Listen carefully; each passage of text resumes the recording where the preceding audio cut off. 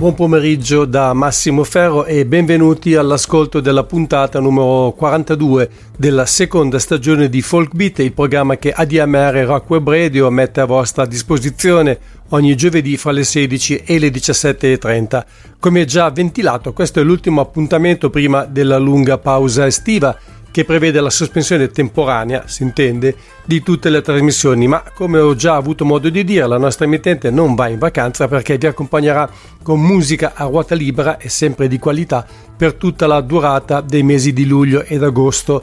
I vari programmi riapriranno poi i battenti a metà settembre, compreso ovviamente questo che oggi ospita l'amico Paolo Archetti Maestri, voce solista, chitarrista e dettaglio tutt'altro che di secondo piano, principale compositore del gruppo Yo-Yo Mundi, che di recente è tornato con una nuova opera che potremmo definire a concetto, in quanto è basata sul tema della resistenza, ma che in realtà è molto di più.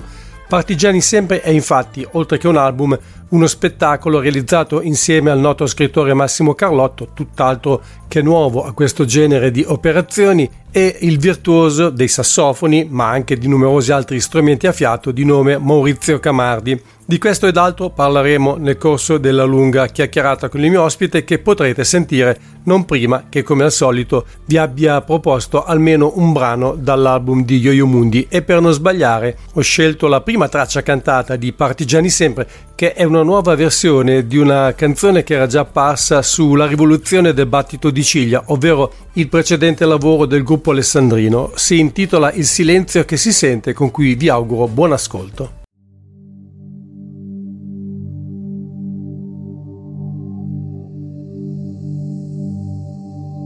Senti che silenzio che si sente, senti che silenzio che si sente, senti che silenzio, senti che silenzio che si sente, senti che silenzio che si sente, senti che silenzio che si sente, senti che silenzio, senti che silenzio che si sente.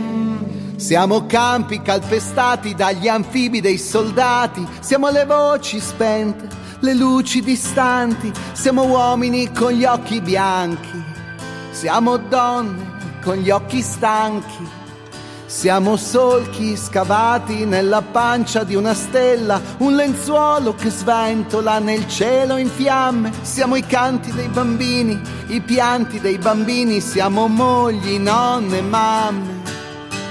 Siamo campi calpestati dagli anfibi dei soldati, qui dove non nasce più niente.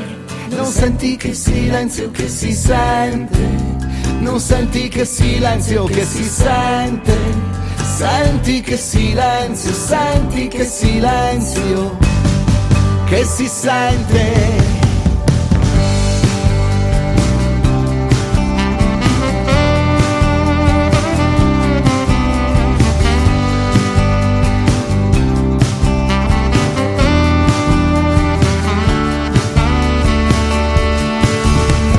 Pesci che nuotano ad occhi spalancati nei sogni abbandonati in questo fiume insanguinato. Siamo il vento malato che contagia il mondo, il tempo avvelenato che uccide il mondo. Siamo i lampi che illuminano le anime innocenti, siamo l'eco di queste montagne, siamo i denti da latte dei lupi, mammelle tiepide delle cagne.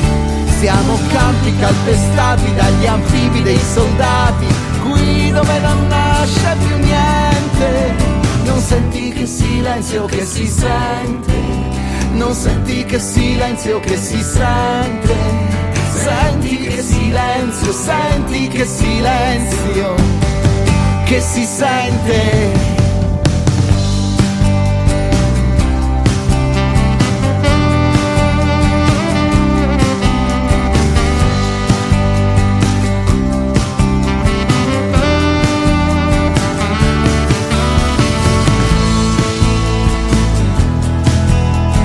Senti che silenzio che si sente, non senti che silenzio che si sente, senti che silenzio, senti che silenzio che si sente.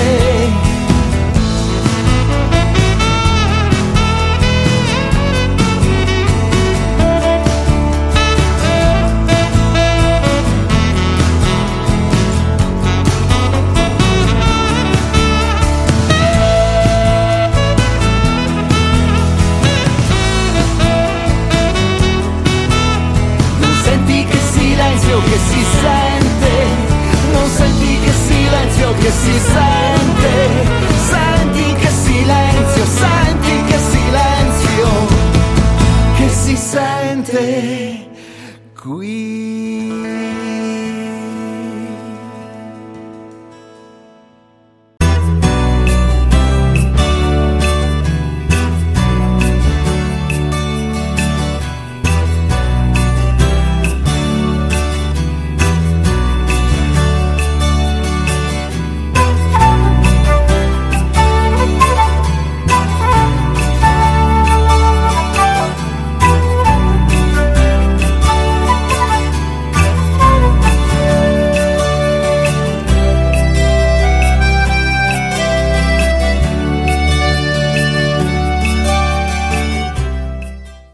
Ciao Paolo, grazie per essere ancora una volta con me, è sempre un grandissimo piacere per ritrovarti, anche se noi poi comunque ci incontriamo abbastanza spesso di questi tempi, e poi spiegheremo anche il perché, in quanto avete messo in piedi un'iniziativa molto interessante di cui voglio parlare, ma naturalmente siamo qui soprattutto per parlare di questo disco che avete pubblicato da poche settimane.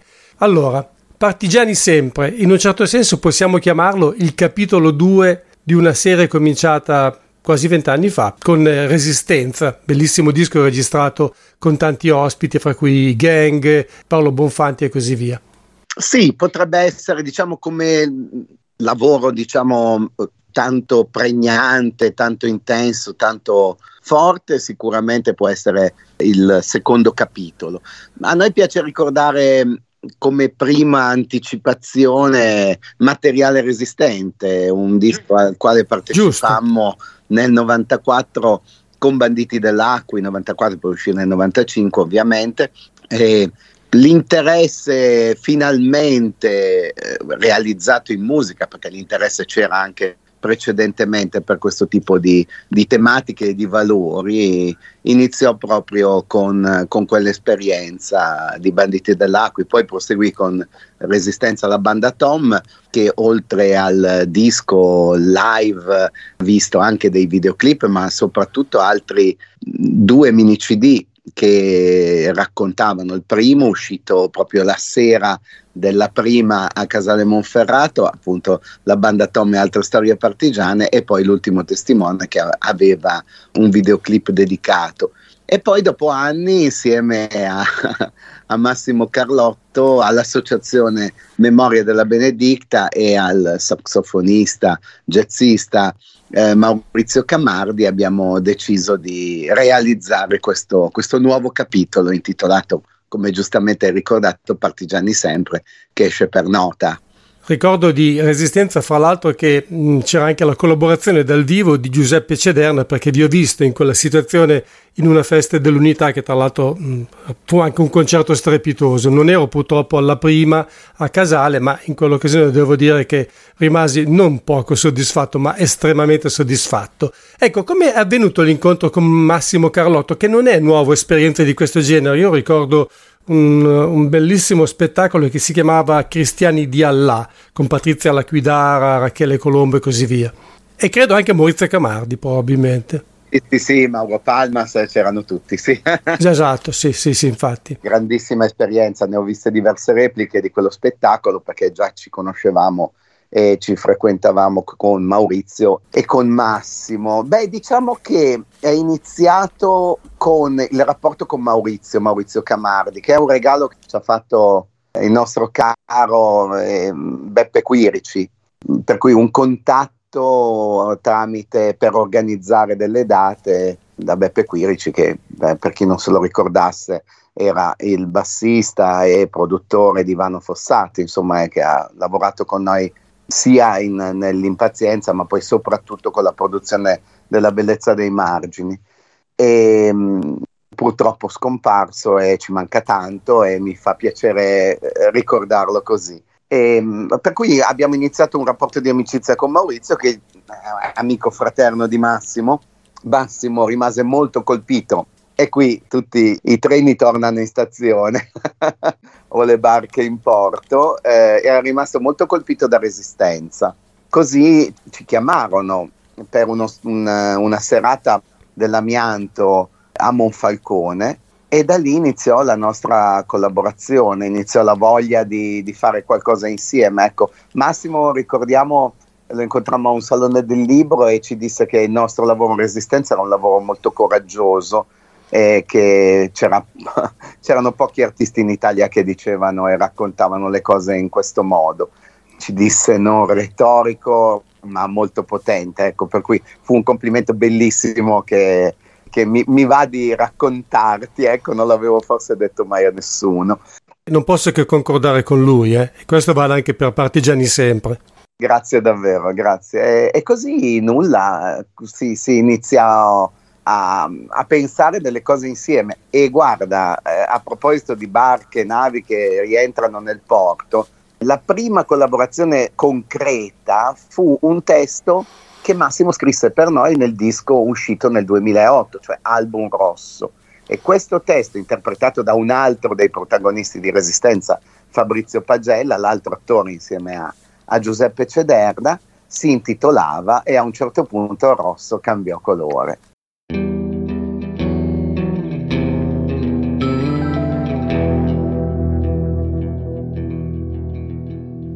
Disse un fascista ad un ribelle: voglio il tuo cuore per farti la pelle. Ma il partigiano al fascista sicuro prese la pelle e ci fece un tamburo. La nostra chitarra ha un dolce suono, ma per i fascisti ha un lugubre tono. Quando gorgheggia sembra una mitraglia, nazista o fascista, balbetta e si squaglia. A colpi di mitraglia e bombe a mano, questa è la bella vita del partigiano. Quando s'accende nel cielo una stella, sogna il ribelle, la bimba sua bella. Partigiani, partigiani, partigiani sempre.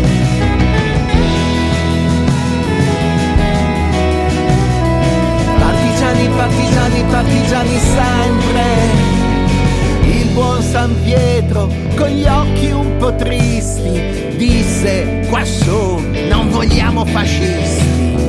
Satana invece, ghignante e fremente, vuol carezzarli con l'olio pollente. Disse un paesano ad un maiale: che guaio sti fasci, m'han preso il pollaio. Ed il maiale rispose al padrone: pensa che a me m'han rubato anche il nome. A colpi di mitraglia e bombe a mano, questa è la bella vita del partigiano.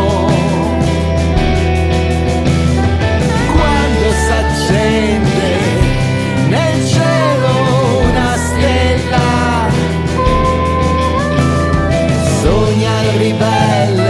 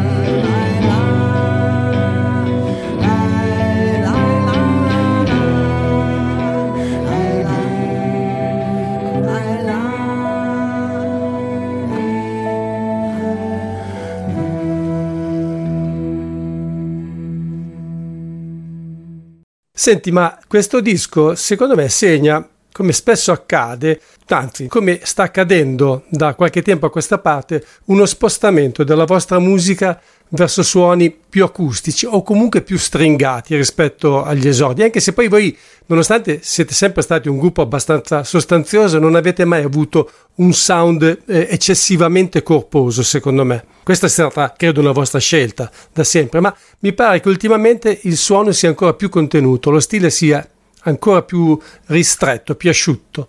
Sì, diciamo che ci diamo delle regole, ecco, perché i musicanti e i musicisti, almeno quelli che ho conosciuto io, ne ho conosciuti davvero tanti, sono un po' golosi quando si tratta di registrare, nel senso che ci si toglie un po' quelle soddisfazioni di fare l'arrangiamentino particolare, di inserire degli strumenti, di diciamo così rendere un po' più sinfonici i brani che magari live sono un po' più sobri, un po' più giocoforza, ecco, perché ognuno suona uno strumento live. Certo. E per cui non ci sono le cosiddette sovraincisioni che invece si trovano sul disco, no? Io di solito almeno 2 o 3 chitarre le registro, ecco, proprio perché mi piace ricamare sulle cose che suono normalmente, e live spesso e volentieri mi accompagno soltanto, ecco. Per cui ecco, questo è un po' una parte della risposta. L'altra parte della risposta è quello che hai sottolineato tu, cioè effettivamente c'è una voglia di essere un po' più diretti. In questo caso il Partigiani Sempre è nato da una serie di incontri che abbiamo fatto e di live che abbiamo provato, anzi colgo l'occasione per ringraziare il comune e l'Ampi di Cesenatico che ci hanno concesso il teatro e un sostentamento per fare le prove e mettere in scena l'anteprima dello spettacolo. E poiché funzionava, e così è stato anche per Resistenza, che registrammo poi live, abbiamo deciso di non sovraccaricarlo, ecco, ma di piuttosto creare delle atmosfere, ecco, in questo caso con la grande capacità di Dario Meccalena, che è uno yo-yo mundi a tutti gli effetti. Di solito è il nostro ingegnere del suono, però in questo disco ha suonato molto, soprattutto si è occupato dei suoni così che una volta si chiamavano sintetici, però insomma questo modo per creare delle atmosfere sotto quello che è la nostra texture live, ecco, quella che proponiamo in Partigiani Sempre anche dal vivo, no? Per cui questo credo che sia la risposta. Non ci piace mai essere uguali a noi stessi, ecco, magari il prossimo disco sarà un disco con l'orchestra o con 1000 sovraincisioni, ecco. Ogni disco ha una sua caratteristica data ovviamente dalla composizione, dalle canzoni e anche ovviamente nel caso di album più concept dal tema. Devo dire che secondo me Dario Meccalena ha fatto un lavoro veramente encomiabile, perché è facile quando si usano i sintetizzatori a trascendere, no? A invadere troppo. Invece lui è molto contenuto, come dicevi, ha aggiunto atmosfera, però secondo me quello che vi aggiunge veramente qualcosa in più alla vostra musica sono gli strumenti a fiato di Maurizio Camardi. Io devo dire che riascoltando ieri il disco, in alcune occasioni quando entra il suo sax o entra il duduk mi vengono veramente i brividi. Eh sì, perché Maurizio ci lega una grande amicizia, davvero, che va proprio al di là della musica, e suonare insieme comunque in qualche modo svela anche questa voglia di condividere con Maurizio con noi, e credo che si senta al di là della sua capacità tecnica e melodica, insomma, che lo contraddistingue nel suo percorso artistico davvero straordinario. Si crea un legame bello tra di noi e si sente, ecco, che ovviamente genera emozioni. Questo è importante, no? E devo dire, tutti i musicisti che suonano con noi in qualche modo si fanno coinvolgere nell'atmosfera, insomma, che cerchiamo di di raccontare attraverso i nostri suoni, le nostre composizioni e i testi delle nostre canzoni. Però con Maurizio proprio una cosa, è un legame di cuori, ecco, che funziona davvero tanto.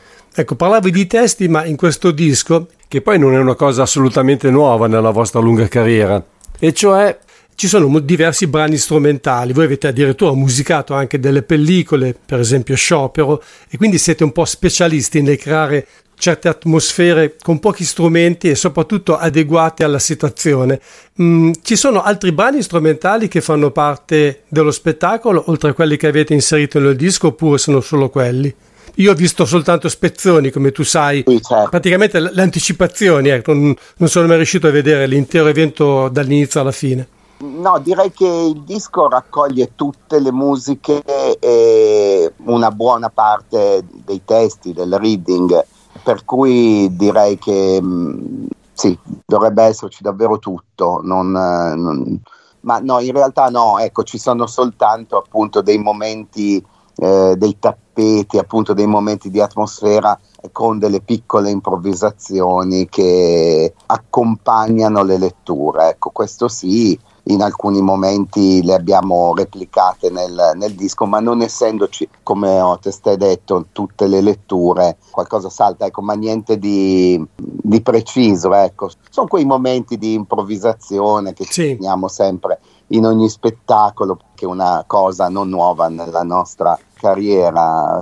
Infatti. Mi viene in mente 54 con i Wumin, e sempre con Giuseppe Cederna, con Marco Bagliani, con Fabrizio Pagella, con Francesco Di Bella, insomma, le nostre voci di quel reading lì. Molti anni prima che nascessi fu messa su una compagnia di eroi, da tutto il mondo arrivò per terra e mare, una brigata internazionale per difendere il popolo spagnolo, per fermare la dittatura. I complici di Franco erano potenti, gli uomini di Ryan combattenti. Viva la quinta brigata, no passaran il motto della lotta. Adelante in coro tutti insieme, ricordateci ancora così. Sanguinavano anche gli ulivi e la battaglia incendiava Madrid. Verità contro la forza del male, fratellanza contro l'odio che sale. Viva la quinta brigata, no passaran il motto della lotta. Adelante in coro tutti insieme, ricordateci ancora così. E viva la quinta brigata, no passaran il motto della lotta. Adelante in coro tutti insieme, ricordateci ancora così.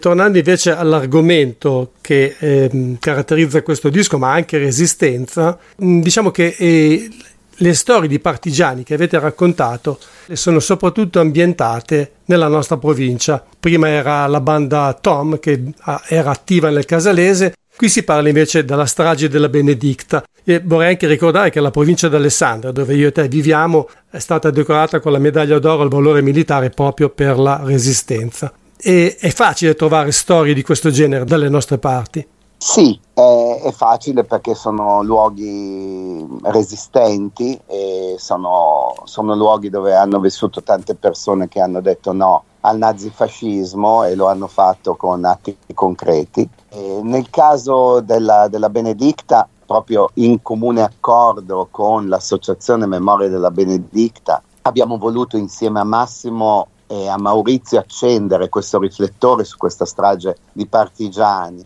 È giusto chiamarli partigiani, ma molti di quei ragazzi si erano scelti la parte pochi giorni prima ed erano saliti su alla Benedicta senza armi, senza nessun tipo solo con il sogno di vivere in un'Italia libera e di dare il loro contributo. Furono ammazzati in centinaia e più di 200 deportati e non tornarono dai campi di sterminio. E questa strage, forse meno ricordata di altre stragi accadute, insomma, per la violenza, l'odio e il calcolo dei nazifascisti, è ricordata forse meno per il fatto che sono tutti partigiani quelli che sono stati uccisi, cioè non ci sono donne e bambini. Questa è un'idea che con qualche storico abbiamo discusso ed è per noi, ovviamente, che la conosciamo bene questa storia, per l'associazione Memorie della Benedicta era assolutamente importante che venisse ricordata e in qualche modo così, che uscisse dai nostri confini, no? Che sì, viaggiasse, insomma, come capitò con Banditi dell'Acqui, ecco. Torno lì perché Banditi dell'Acqui racconta della divisione Acqui e raccontava nel 94 della divisione Acqui quando ancora non era stato riconosciuto come un atto resistenziale. Ci pensò poi il presidente Ciampi tanti anni dopo. Come è capitato con la banda Tom, quando ci dissero autorità e altri amici di Casale dintorni: facciamo qualcosa affinché questa storia non si perda.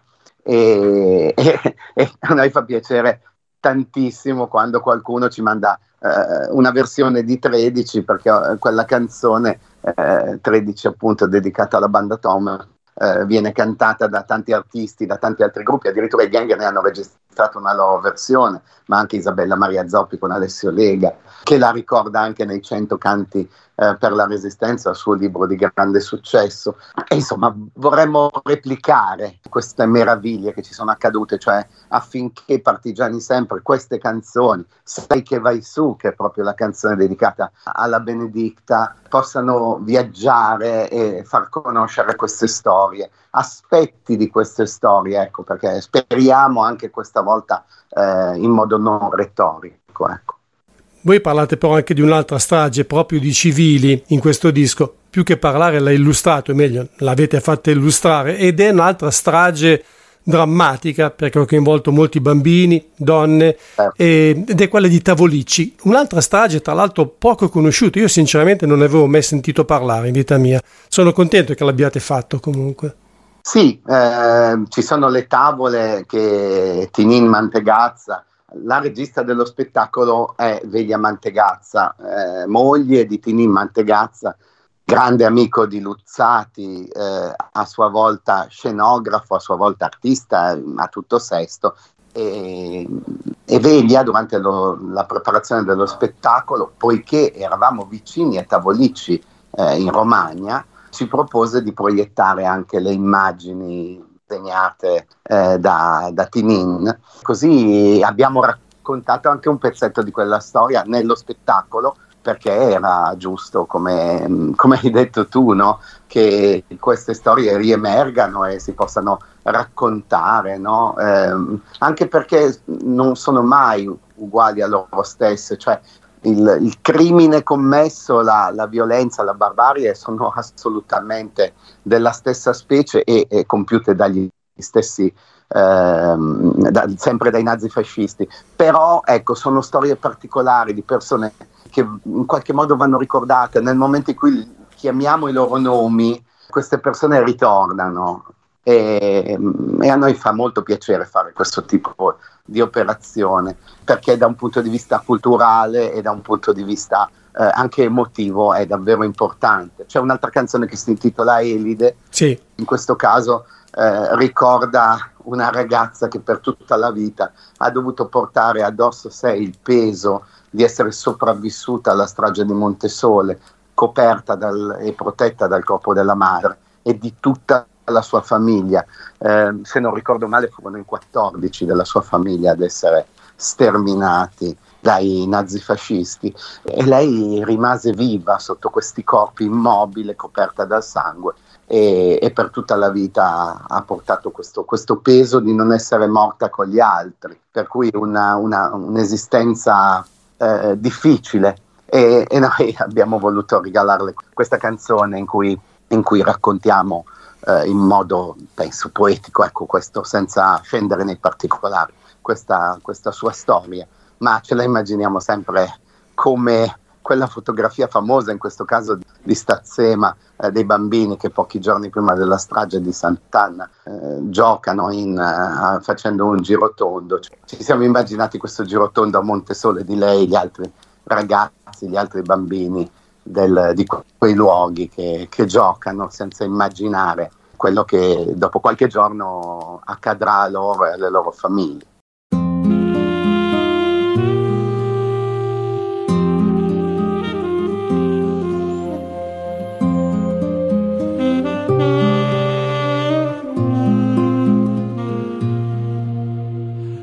Eccolo il vuoto di sangue, di braccia, di tradimenti, d'ombre tagliate. C'è il mondo perduto che stava esplodendo, pioggia di piume, ali spezzate. Elide, ascolta, non hai colpa alcuna, nell'onda di carne sei rimasta viva, lampi di ghiaccio che infiammano gli occhi, voci che tacciono le anime in viaggio nel sempre.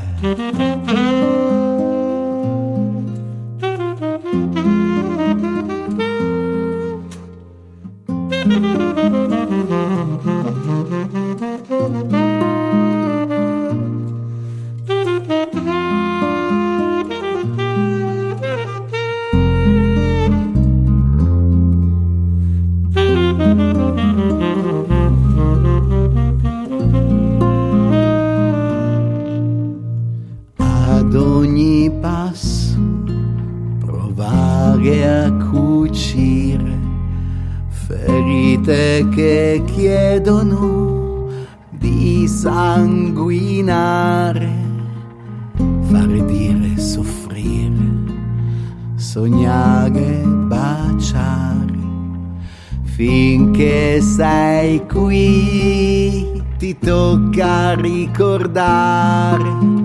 Elide ride danzando nel sole, un giro tondo qui a Montesole, la fine del mondo alla fine del tempo, l'abbraccio di madre masticato dal lampo.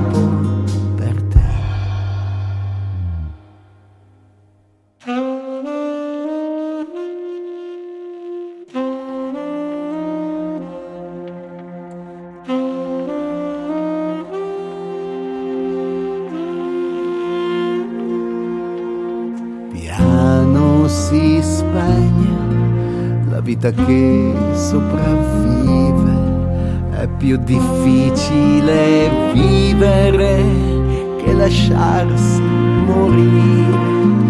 Elide, ascolta, non hai colpa alcuna, nell'onda di carne sei rimasta viva, schiaffi di luce ingannano gli occhi, mani proteggono le anime in viaggio nel poi.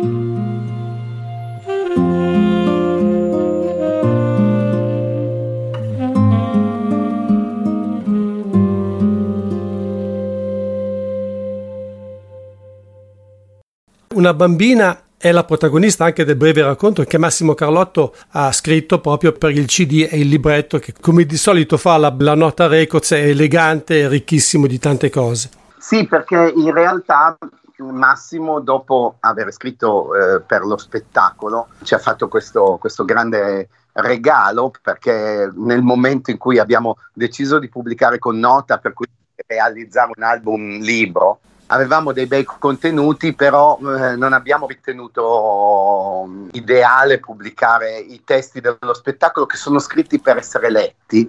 Così Massimo ha pensato di partire da quei testi e di svilupparne uno nuovo e inedito, che si può appunto leggere quando si ha tra le mani questo oggetto, devo dire, molto bello. Il CD sarà uno degli ultimi, chissà, però ecco, in questo caso vale la pena l'acquisto anche per questo, per come è impaginato, per i disegni di Ivano Antonazzo, la manutenzione della memoria, la copertina straordinaria e la controcopertina Giorno e Notte del Monte della Benedicta, e poi ci sono anche le nostre musiche, le nostre canzoni, insomma. Infatti, ma è veramente un buon motivo per comprare il CD e non per adeguarsi, come purtroppo avviene sempre di più, a quella che viene chiamata musica liquida, alle varie piattaforme che naturalmente, per carità, mettono a disposizione tanta musica, ma il CD è prima ancora il disco, come era ai nostri tempi, è tutt'altra cosa, una cosa che si può toccare, soprattutto si può vedere, si può leggere e naturalmente e soprattutto ascoltare.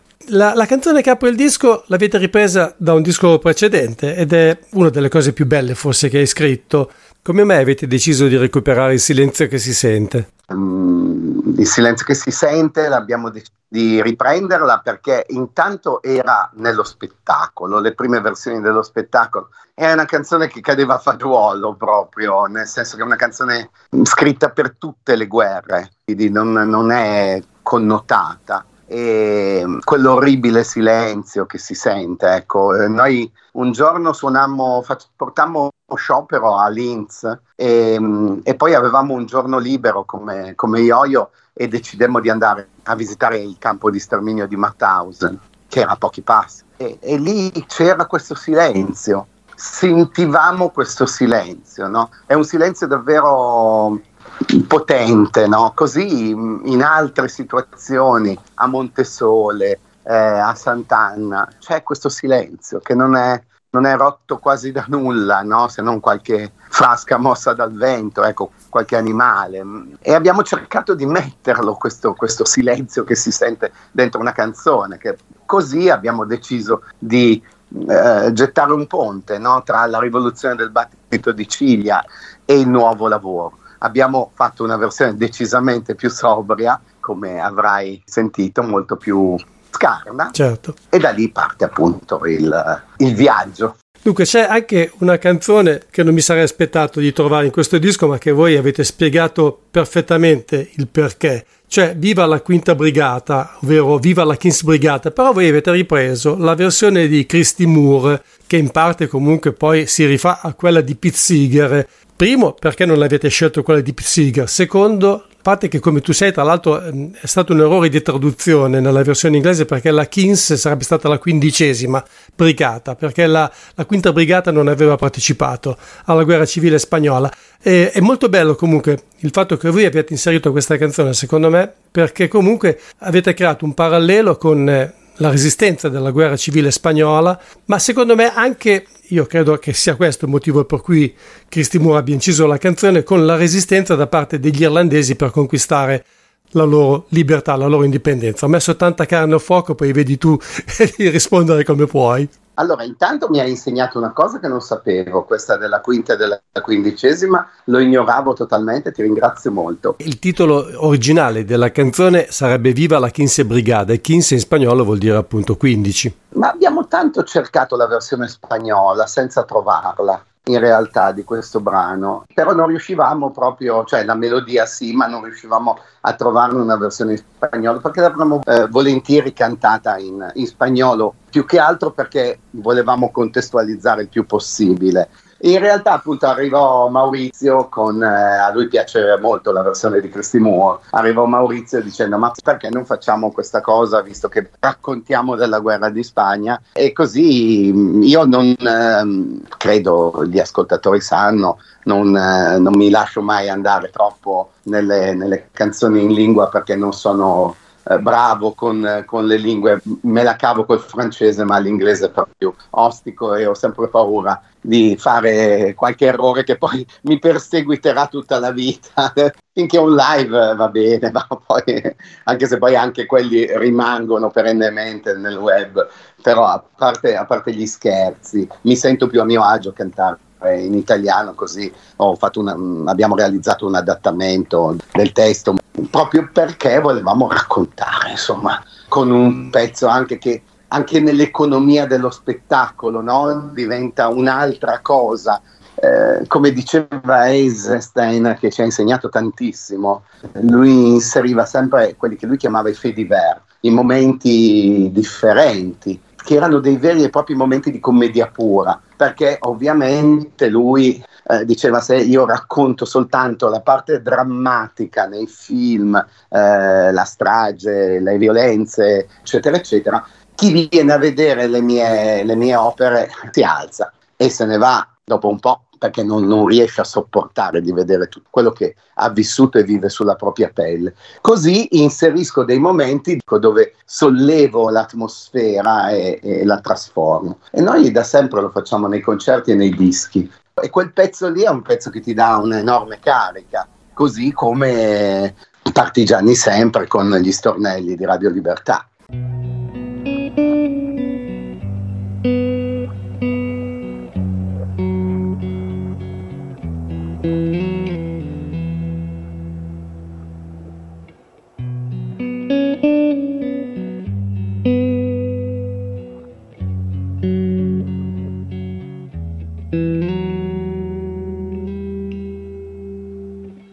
Stanno nel letto del fiume gli aironi, fanno sogni d'acqua e di fiori, si specchiano nel fango gli aironi, vedono i deportati stipati nei vagoni. Stanno in bilico sulla fune le colombe, danno l'olio alle ali, il là alle trombe. Hanno la memoria giù nel becco le colombe, passano camion pieni di mitraglie e di bombe. Stanno sul pelo della notte le falene, fanno zigzag per cucire il cielo alla terra.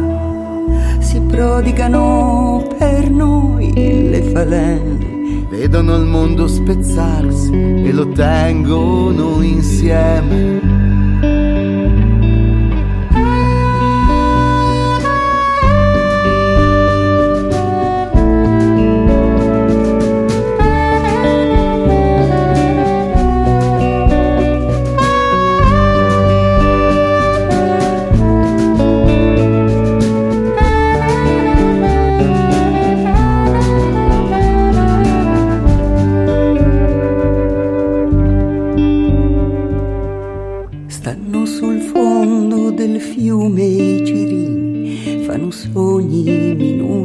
grandi come la luna.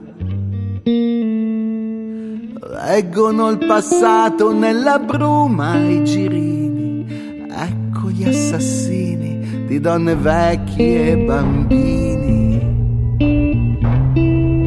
Stanno sul filo dell'acqua le falene, leniscono il dolore, sciolgono le pene. Si amano per noi le falene, ci insegnano a distinguere il male dal bene.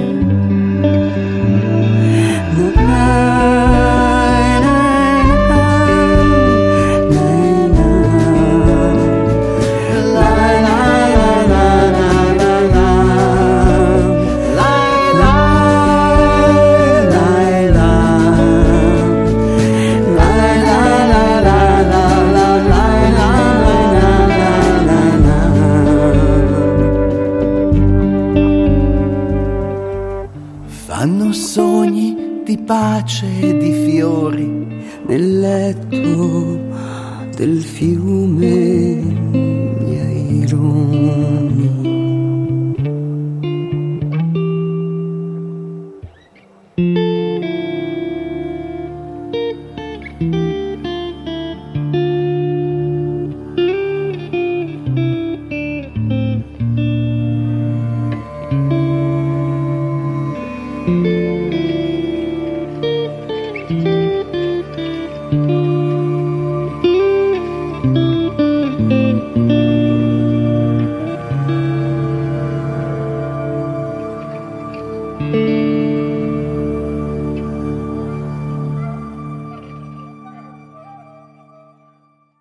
Senti, ma c'è un'altra cover in questo disco, non sono molte, e del resto non è che sia vostra caratteristica riprendere spesso brani di altri, anche se lo avete fatto e credo che lo farete ancora nel prossimo futuro.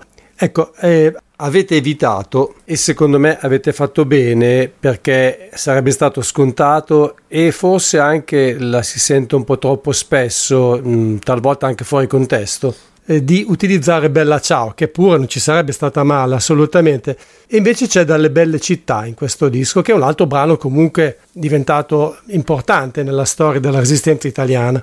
Beh, Dalle Belle Città è comunque, se potessi dirla in questo modo un po' facilone, è l'inno della Benedicta, perché è stato scritto lì, cioè è l'unico brano che si conosce della resistenza italiana, in cui si ha certezza, che ha scritto durante la resistenza sia il testo che la musica, per cui anche se solo metà sussurrata, registrata con un vecchio mangianastri, abbiamo voluto inserirla, perché anche quella faceva già parte di resistenza, e perché era un tributo a quei fatti, insomma, così come abbiamo messo una fotografia dei ragazzi dei partigiani di Serravalle, volevamo che ci fosse anche Dalle Belle Città. Per quanto riguarda Bella Ciao, non ci siamo fatti mancare nulla, perché è uscita una compilation bellissima per Squilibri, dove reinterpretiamo la Bella Ciao alla maniera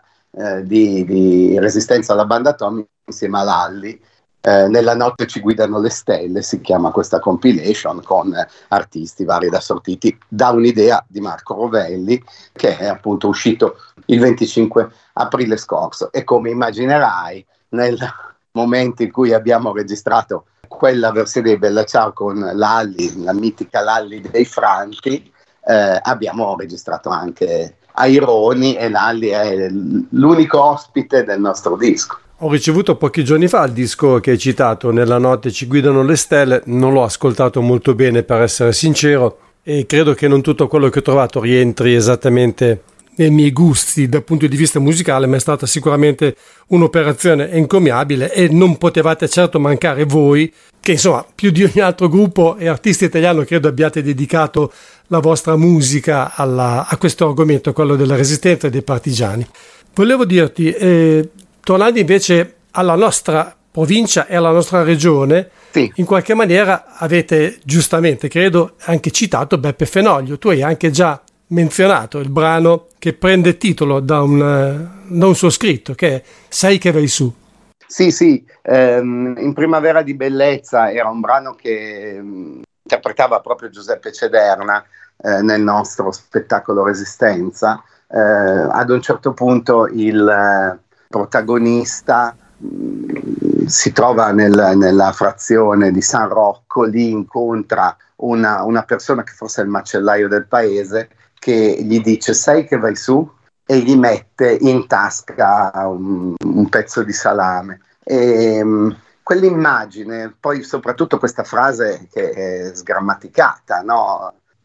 Ho sempre pensato che condensasse quel momento, il momento di scegliersi la parte, il momento di staccare dal proprio quotidiano, dagli amori, dalla casa, dagli affetti, e fare questi passi che ti portano in montagna, che ti portano in collina, che ti portano a lottare per la libertà di tutti. Sai che vai su, me lo sono segnato nei miei taccuini e me lo sono portato dietro fino a quando non ho pensato che quella frase che Fenoglio mi aveva regalato potesse essere il titolo e anche l'inizio, no, delle frasi che mi permettono di raccontare di questo ragazzo che va su, si sceglie la parte, e qualcuno non ben identificato, potrebbe essere la sua fidanzata, la mamma, il padre, un amico caro, gli mette in tasca del pane. Ecco, volevo che il cibo fosse il pane, perché il pane si spezza, si condivide, e poi perché tante volte si scriveva sui muri pane e libertà. Ecco, queste erano le cose che venivano richieste da quell'Italia devastata dal ventennio fascista e dalla guerra.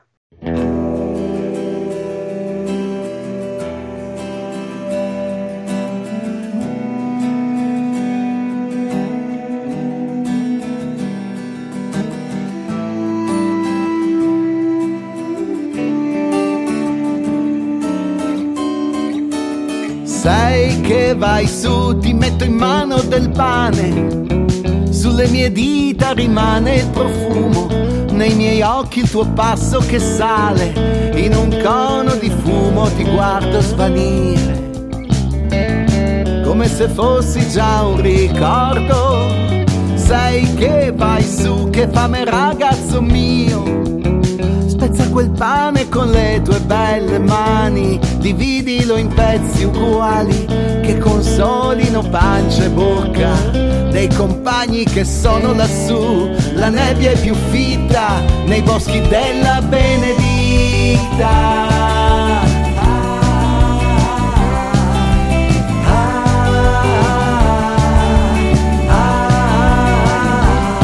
Nei boschi della Benedicta.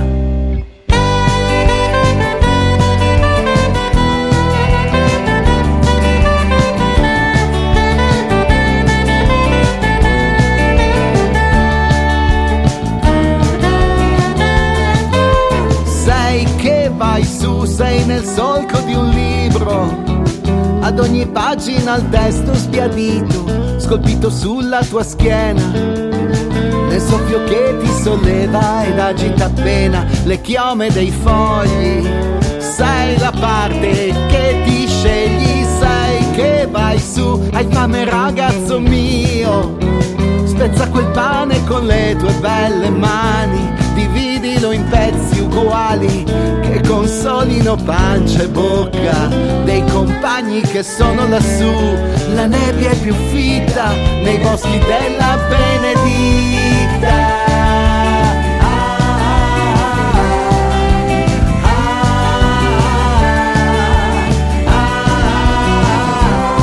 Nei boschi della Benedicta.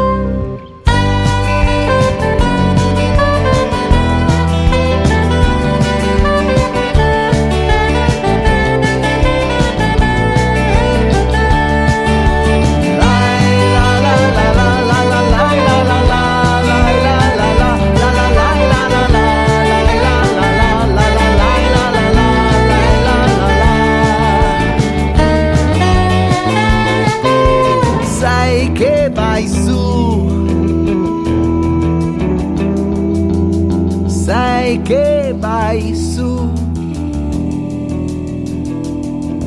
Una voce nella notte, dalle valli scende al piano, ascoltate il partigiano che vi parla da lassù. Ecco, abbiamo parlato prima della Spagna, io ho aggiunto anche l'Irlanda perché anche loro hanno combattuto una lunga lotta per la libertà, però la resistenza in effetti non è stata soltanto un fenomeno italiano, anche se da noi certamente ha svolto un ruolo determinante nel liberare il nostro paese dal nazifascismo, ma in realtà è stato un fenomeno diffuso in tutta l'Europa occupata e voi avete voluto ricordare questo attraverso un breve strumentale che si chiama Misak Manukyan. Vuoi parlarci di questo personaggio? Beh, intanto è un'esperienza generale. Con Massimo e Maurizio abbiamo discusso molto di questo, e Massimo ci teneva proprio a raccontare la resistenza come un movimento che fosse davvero è reso significativo questo insieme di popoli resistenti proprio dalla guerra di Spagna. in realtà davvero in Italia ci sono state centinaia e centinaia di tedeschi che hanno scelto la parte giusta e hanno combattuto nella resistenza, ma tantissimi altri, addirittura degli africani, russi e tantissimi altri popoli sono stati rappresentati nella resistenza italiana, che è un fenomeno di carattere europeo, come giustamente hai detto tu. Dico, la resistenza ovviamente in questo caso il riflettore è acceso sulla seconda guerra mondiale, ecco, non per altre vicende, perché insomma si resiste e si lotta ancora adesso in tutto il mondo. Certo. Per cui questo fenomeno andava sottolineato e andrebbe raccontato in modo più approfondito, perché si tende insomma a rischiare di essere un po' troppo nazionalisti, no? Cioè racconto le mie cose e dimentico che c'è poi un legame. Sicuramente alcuni degli ascoltatori ricorderanno il brano La Fiche Rouge, che racconta proprio di quel manifesto dove vennero disegnate le immagini dei partecipanti alla banda Manouchian che erano conosciuti, e con tanto di taglia appeso su tutti i muri di Parigi. Manouchian era un poeta armeno, ecco perché anche ci piace tanto usare il duduk, che è uno strumento armeno, e in quel caso il pezzo è caratterizzato, scritto appositamente affinché suoni il duduk, che aveva raccolto intorno a sé esponenti di altre, c'erano italiani, c'erano, come si dice, tanti immigrati che agivano con azioni di disturbo all'interno della Parigi occupata dai nazisti.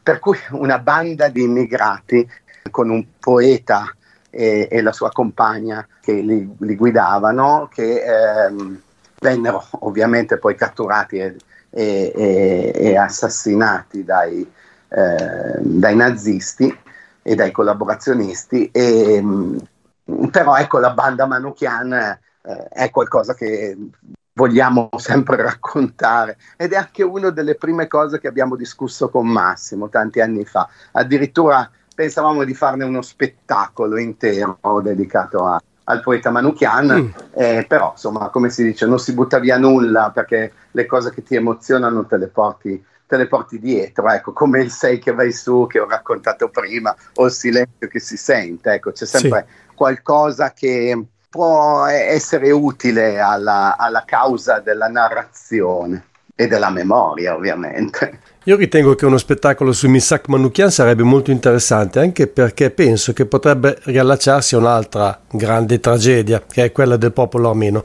Ma adesso vorrei chiederti un'altra cosa, ed è una domanda che faccio spesso ai miei ospiti, soprattutto quelli che comunque diciamo agiscono nell'ambito della canzone d'autore, e sarebbe questa: perché secondo te l'impegno sociale, civile e anche politico ormai è rimasto appannaggio dei gruppi che genericamente vengono inclusi in quel movimento chiamato combat folk o combat rock o combat folk rock, in cui tra l'altro siete stati inseriti più di una volta anche voi, mentre la maggior parte dei cantautori contemporanei sembra ormai aver praticamente rinunciato a quelle che un tempo venivano chiamate canzoni d'impegno, canzoni di protesta, le topical songs, per dirla all'inglese, insomma. Tu cosa ne pensi? Allora, faccio una piccola precisazione, no? Perché noi abbiamo fatto dei lavori molto intensi sulla resistenza, li abbiamo citati, però su 20 album, tra quelli ufficiali e i progetti, eccetera, eccetera, in fondo ne abbiamo realizzati 2 dedicati a questi temi, e poi qualche sporadica canzone seminata negli altri dischi, ecco, ma proprio davvero poco, più che altro per ricordare Cefalonia. Sì, però l'impegno civile e sociale non è mai mancato nelle vostre canzoni. Assolutamente, no, però mi fa piacere sottolineare questa cosa proprio perché è una caratteristica forte del nostro cammino, ma a differenza di alcune band che hanno dedicato davvero molto della loro attività a cantare certi brani e sottolineare certi temi e certi valori, noi abbiamo anche più volte lavorato sull'attualità, più volte lavorato sulla poesia, sull'amore, su altre tematiche, ecco, perché a volte c'è un po' questo, così come quando hai detto appunto il combat folk, no? Sì, sicuramente noi abbiamo fatto parte di quel movimento diciamo il cosiddetto rock folk, quello delle origini, no? Siamo stati forse, se non il primo gruppo, diciamo, in ambito rock ad utilizzare strumenti acustici, in particolare la fisarmonica, eccetera, eccetera. Però ecco, non ci siamo mai fatti prendere, abbiamo sempre cercato di variare, ecco, proprio perché non volevamo annoiare il nostro pubblico, non volevamo essere monotematici, e questa è una cosa che ci fa piacere, ecco, sottolineare, perché si può raccontare davvero di tutto. Poi quando racconti qualcosa di così pregnante, allora ti ci dedichi con qualcosa di più complesso, ecco, non semplicemente per noi, sia ben chiaro, perché io poi ammiro tantissimo tutti quelli che fanno questo, nel nostro caso degli spettacoli e delle storie che devono essere raccontate in modo più diffuso e approfondito, appunto attraverso lo spettacolo, la parola, le immagini, eccetera, eccetera. Detto questo, perché i cantautori hanno abbandonato questa cosa? Ma perché i cantautori siamo noi, cioè nel senso, la canzone d'autore oggi in Italia è diventata per alcuni dei protagonisti della stessa, è ovviamente travalicata nel cosiddetto mainstream, ma non poteva essere altrimenti, perché è giusto che le nuove generazioni si adeguino a quello che è il sistema, insomma, no? Il sistema del mercato, il sistema degli spazi a disposizione. Per cui evidentemente cambia il mondo e cambiano le situazioni. A noi è rimasto questo legame forte con la canzone d'autore. Io penso di essere un cantautore, faccio parte di un gruppo, ma scrivo e canto le mie canzoni, ecco. Per cui è così come Luca, o altri, o Marina Severini, o attori straordinari che però appunto fanno parte di band, per cui non si presentano sotto il loro nome. Questa fa parte un po' delle questioni di etichette che dicevamo prima, un po' anche le semplificazioni di certi giornali che dicono: ti piacciono gli Ioiomundi, allora ascolta anche, e giù elenchi di gruppi che secondo loro, così come la stupidità dell'algoritmo, no? Che è un po' il limite, devo dire, tanto italico, ecco, che a noi piace tanto classificare, ma in realtà la risposta è molto semplice. A tutti gli effetti i gruppi che hai citato e altri ancora sono i nuovi cantautori, ma anche perché, se ci pensiamo, forse a parte Vinicio Capossela e qualcuno della scena romana, negli anni non abbiamo avuto questo movimento di cantautori così significativo e importante come quelli che abbiamo avuto negli anni precedenti, 70 e in parte gli anni 80, no? Con i grandissimi nomi, da Paolo Conte a Battiato, passando per De Gregori, De André, Ivano Fossati, no?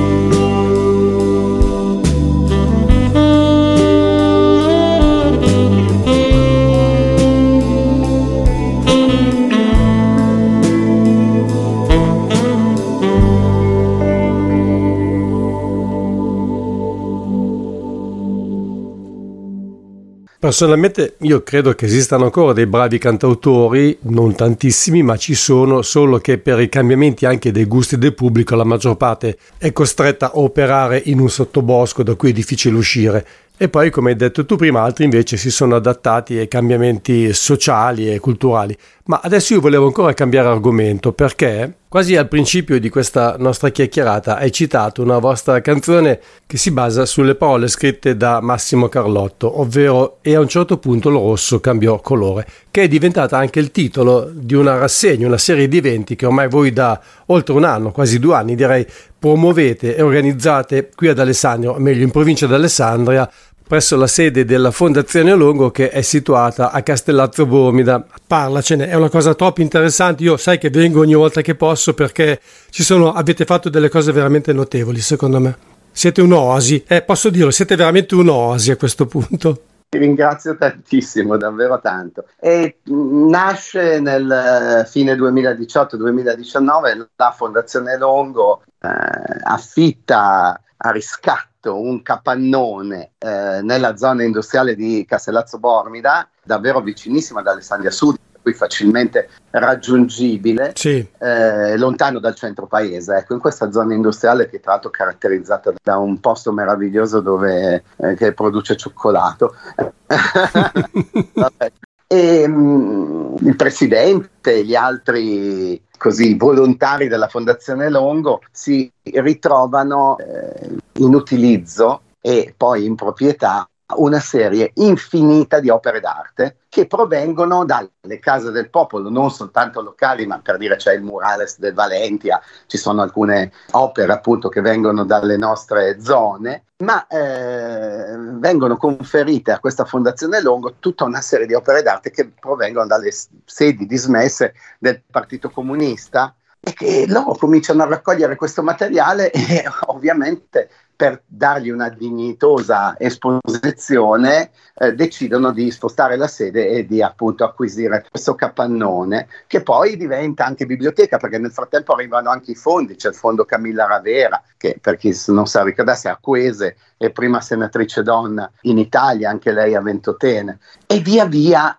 si costruisce questa meraviglia, quest'oasi come l'hai definita tu. Però si sa che non è facile far sì che le persone si interessino alla cultura in generale e abbiano voglia di muoversi e andare a curiosare dove sbocciano fiori di cultura e dove vengono ancora condivisi e sostenuti certi valori. Per cui ci chiesero agli Yo-Yo Mundi: ma avete delle idee?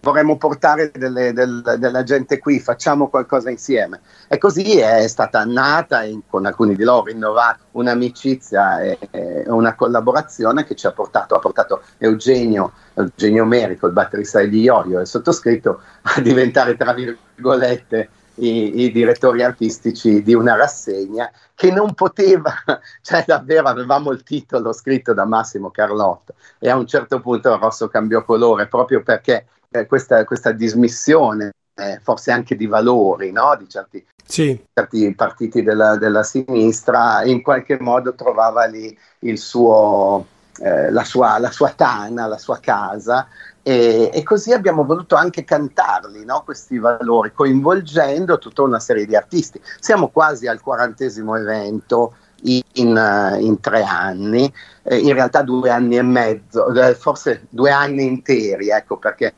il primo anno è stato l'ultimo della pandemia, abbiamo realizzato 10 eventi, l'anno scorso 20, e quest'anno siamo quasi a 10, ecco.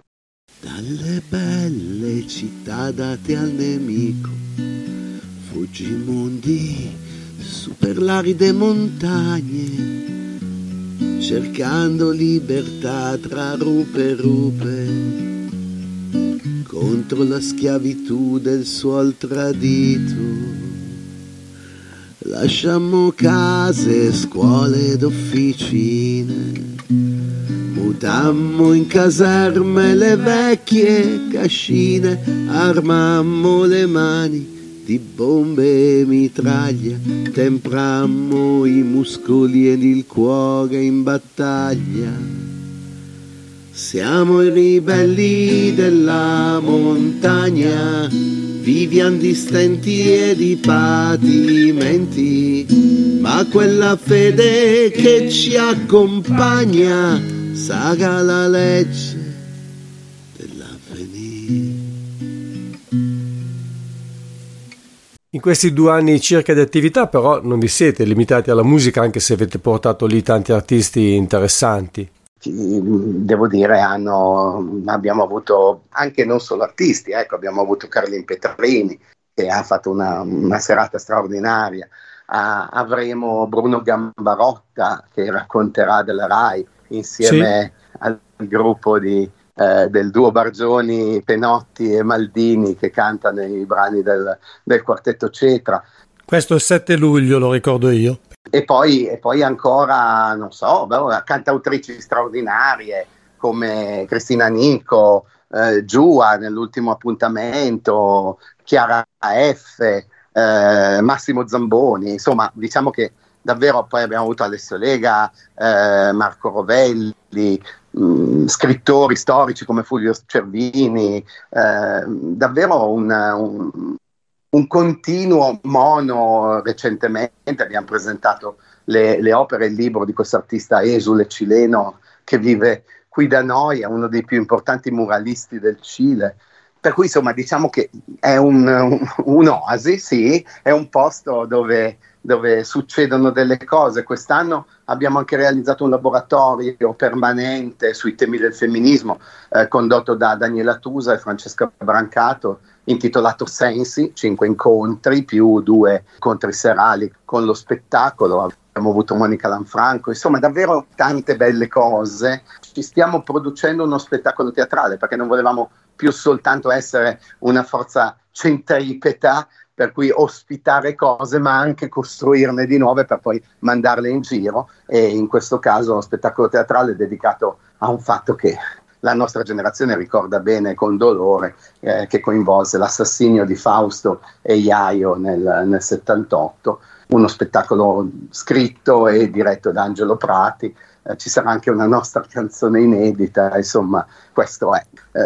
Non posso far altro che invitare gli ascoltatori, fatevi anche un po' di chilometri perché davvero sono esposte circa 170 opere, le facciamo sempre girare in modo tale che non siano sempre le stesse ogni tot mesi, ma nei magazzini coloratissimi della fondazione ci sono altre 850 opere, ecco, per cui un patrimonio straordinario che va visto, vissuto, e che ogni volta anche noi che siamo abituati ad andarci non manca di stupirci. Tutto questo, lo ricordo io, è presso la Fondazione Luigi Longo, Cargo 21, via Baudolino Giraudi 421, Castellazzo Bormida, provincia di Alessandria. È facilissimo arrivarci. Paolo, siamo arrivati alla fine, ci sarebbero ancora alcune cose che volevo chiederti, ma non ho più tempo a disposizione, però ti ringrazio, è sempre bellissimo poter parlare con te e soprattutto parlare di Yo-Yo Mundi e di argomenti come quelli che abbiamo trattato oggi, la resistenza, i partigiani, la lotta per la libertà. Io vi faccio i complimenti ancora una volta, ma sai che sono inutili per quanto dovuti per il vostro lavoro, che soprattutto in questi ultimi anni secondo me ha prodotto delle opere veramente notevoli. Non mi riferisco soltanto a quest'ultimo disco, ma anche alla bellezza dei margini, la rivoluzione del battito di ciglia, tanto per citare alcuni titoli, che secondo me sono di una qualità veramente spettacolare. Di Munfra per esempio, ma insomma non so nemmeno quali titoli citare, perché come avete fatto così tante cose che è difficile ricordare le cose più belle, perché sono tutte poi belle alla fine. Paolo, grazie ancora, ci rivediamo, noi ci vediamo presto, perché sarò con voi di nuovo lì alla Fondazione Luigi Longo per il prossimo spettacolo. Faccio un appello. Sì. Seguiteci sui social, avremo tanti concerti, tanti spettacoli, tante cose anche proprio fra poco, insieme ai gang con altri artisti, eccetera, eccetera, per cui attraverso i social soliti o il nostro sito vi potete informare, potete raggiungerci, così otterrete la vostra copia di Partigiani Sempre e ci abbracceremo ancora una volta sulla strada. Io spero che questo spazio che ti ho dato oggi possa aiutarvi appunto a proseguire in questa assolutamente, in questa avventura, ecco, chiamiamola così. Grazie ancora Paolo, ciao, a presto. Grazie Massimo, grazie, ciao a tutti.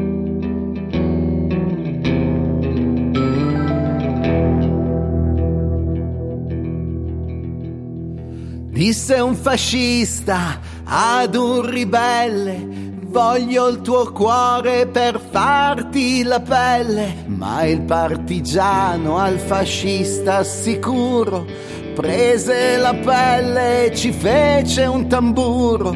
La nostra chitarra ha un dolce suono, ma per i fascisti ha un lugubre tono. Quando gorgheggia sembra una mitraglia, nazista o fascista, balbetta e si squaglia a colpi di mitraglia e bombe a mano.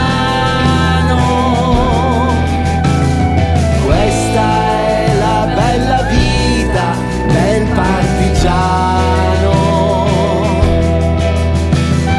Quando s'accende nel cielo una stella,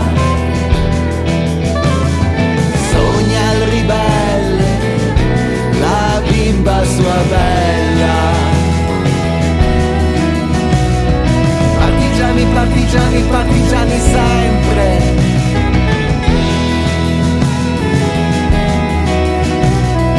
Partigiani, partigiani, partigiani sempre. Il buon San Pietro, con gli occhi un po' tristi, disse: quassù non vogliamo fascisti. Satana invece, ghignante e fremente, vuol carezzarli con l'olio bollente. Disse un paesano ad un maiale: che guaio sti fasci, m'han preso il pollaio.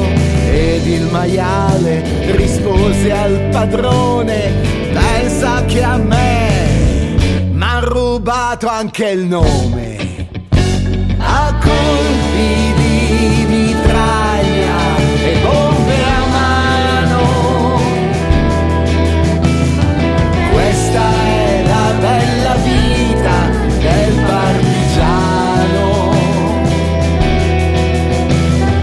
Quando s'accende nel cielo una stella,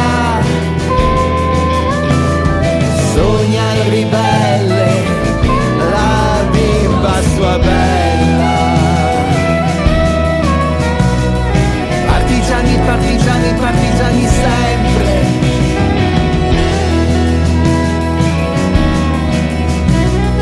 Partigiani, partigiani, partigiani sempre.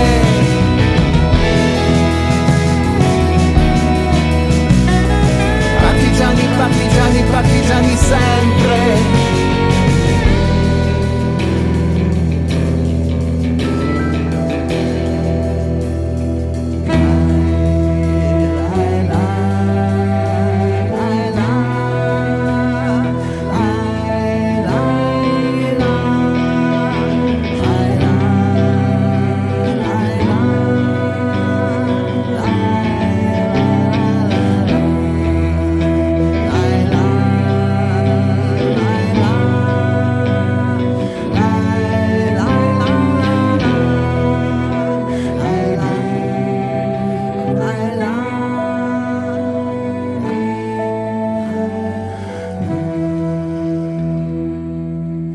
Partigiani sempre è il brano che dà titolo all'album e relativo spettacolo realizzato da Yo-Yo Mundi insieme a Massimo Carlotto e Maurizio Camardi.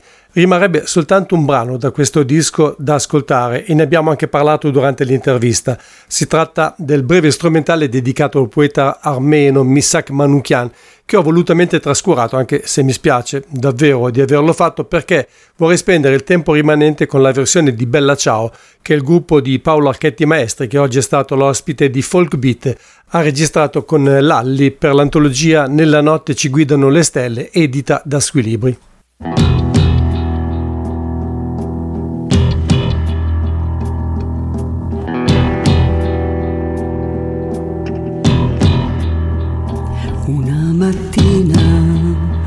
Mi sono alzata, oh bella ciao, bella ciao, bella ciao, ciao, ciao. Una mattina mi sono alzata e ho trovato l'invaso.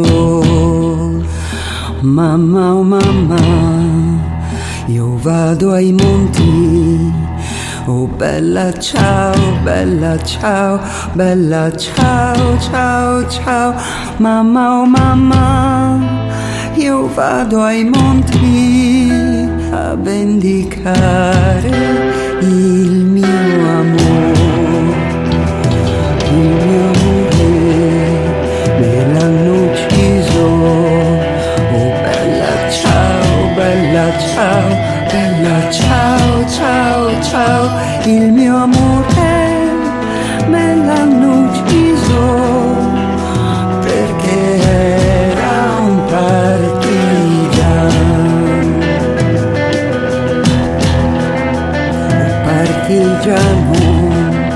stella dei monti. Oh bella ciao, bella ciao, bella ciao, ciao, ciao, partigiano.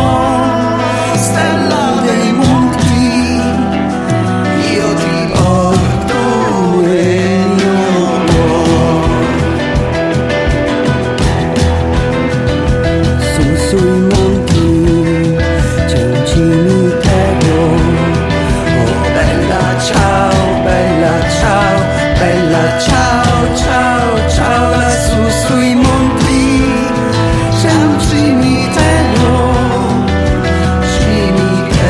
dei partigiani,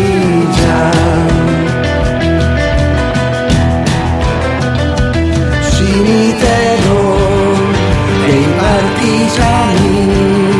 Oh bella ciao, bella ciao, bella ciao, ciao, ciao, partigiani della montagna, morti per la libertà.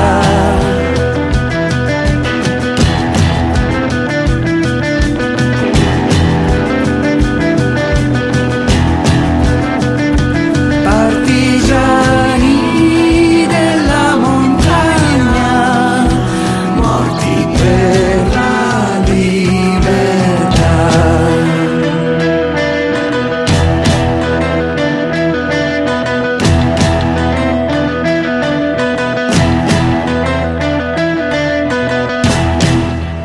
Era la versione decisamente originale, possiamo dirlo, di Bella Ciao, incisa da Yo-Yo Mundi e Lalli per la raccolta edita da Squilibri con il titolo Nella notte ci guidano le stelle, in cui compaiono anche Vinicio Capossela, Cesare Basile, i Marlene Kunz, gli Ardecore, Petra Magoni e Massimo Zamboni fra gli altri. Era anche l'ultimo brano in programma per oggi, per cui si conclude qui la puntata numero 42 della seconda stagione di Folk Beat, il programma di ADMR Rock Web Radio, ideato e condotto in studio da Massimo Ferro ogni giovedì fra le 16 e le 17.30.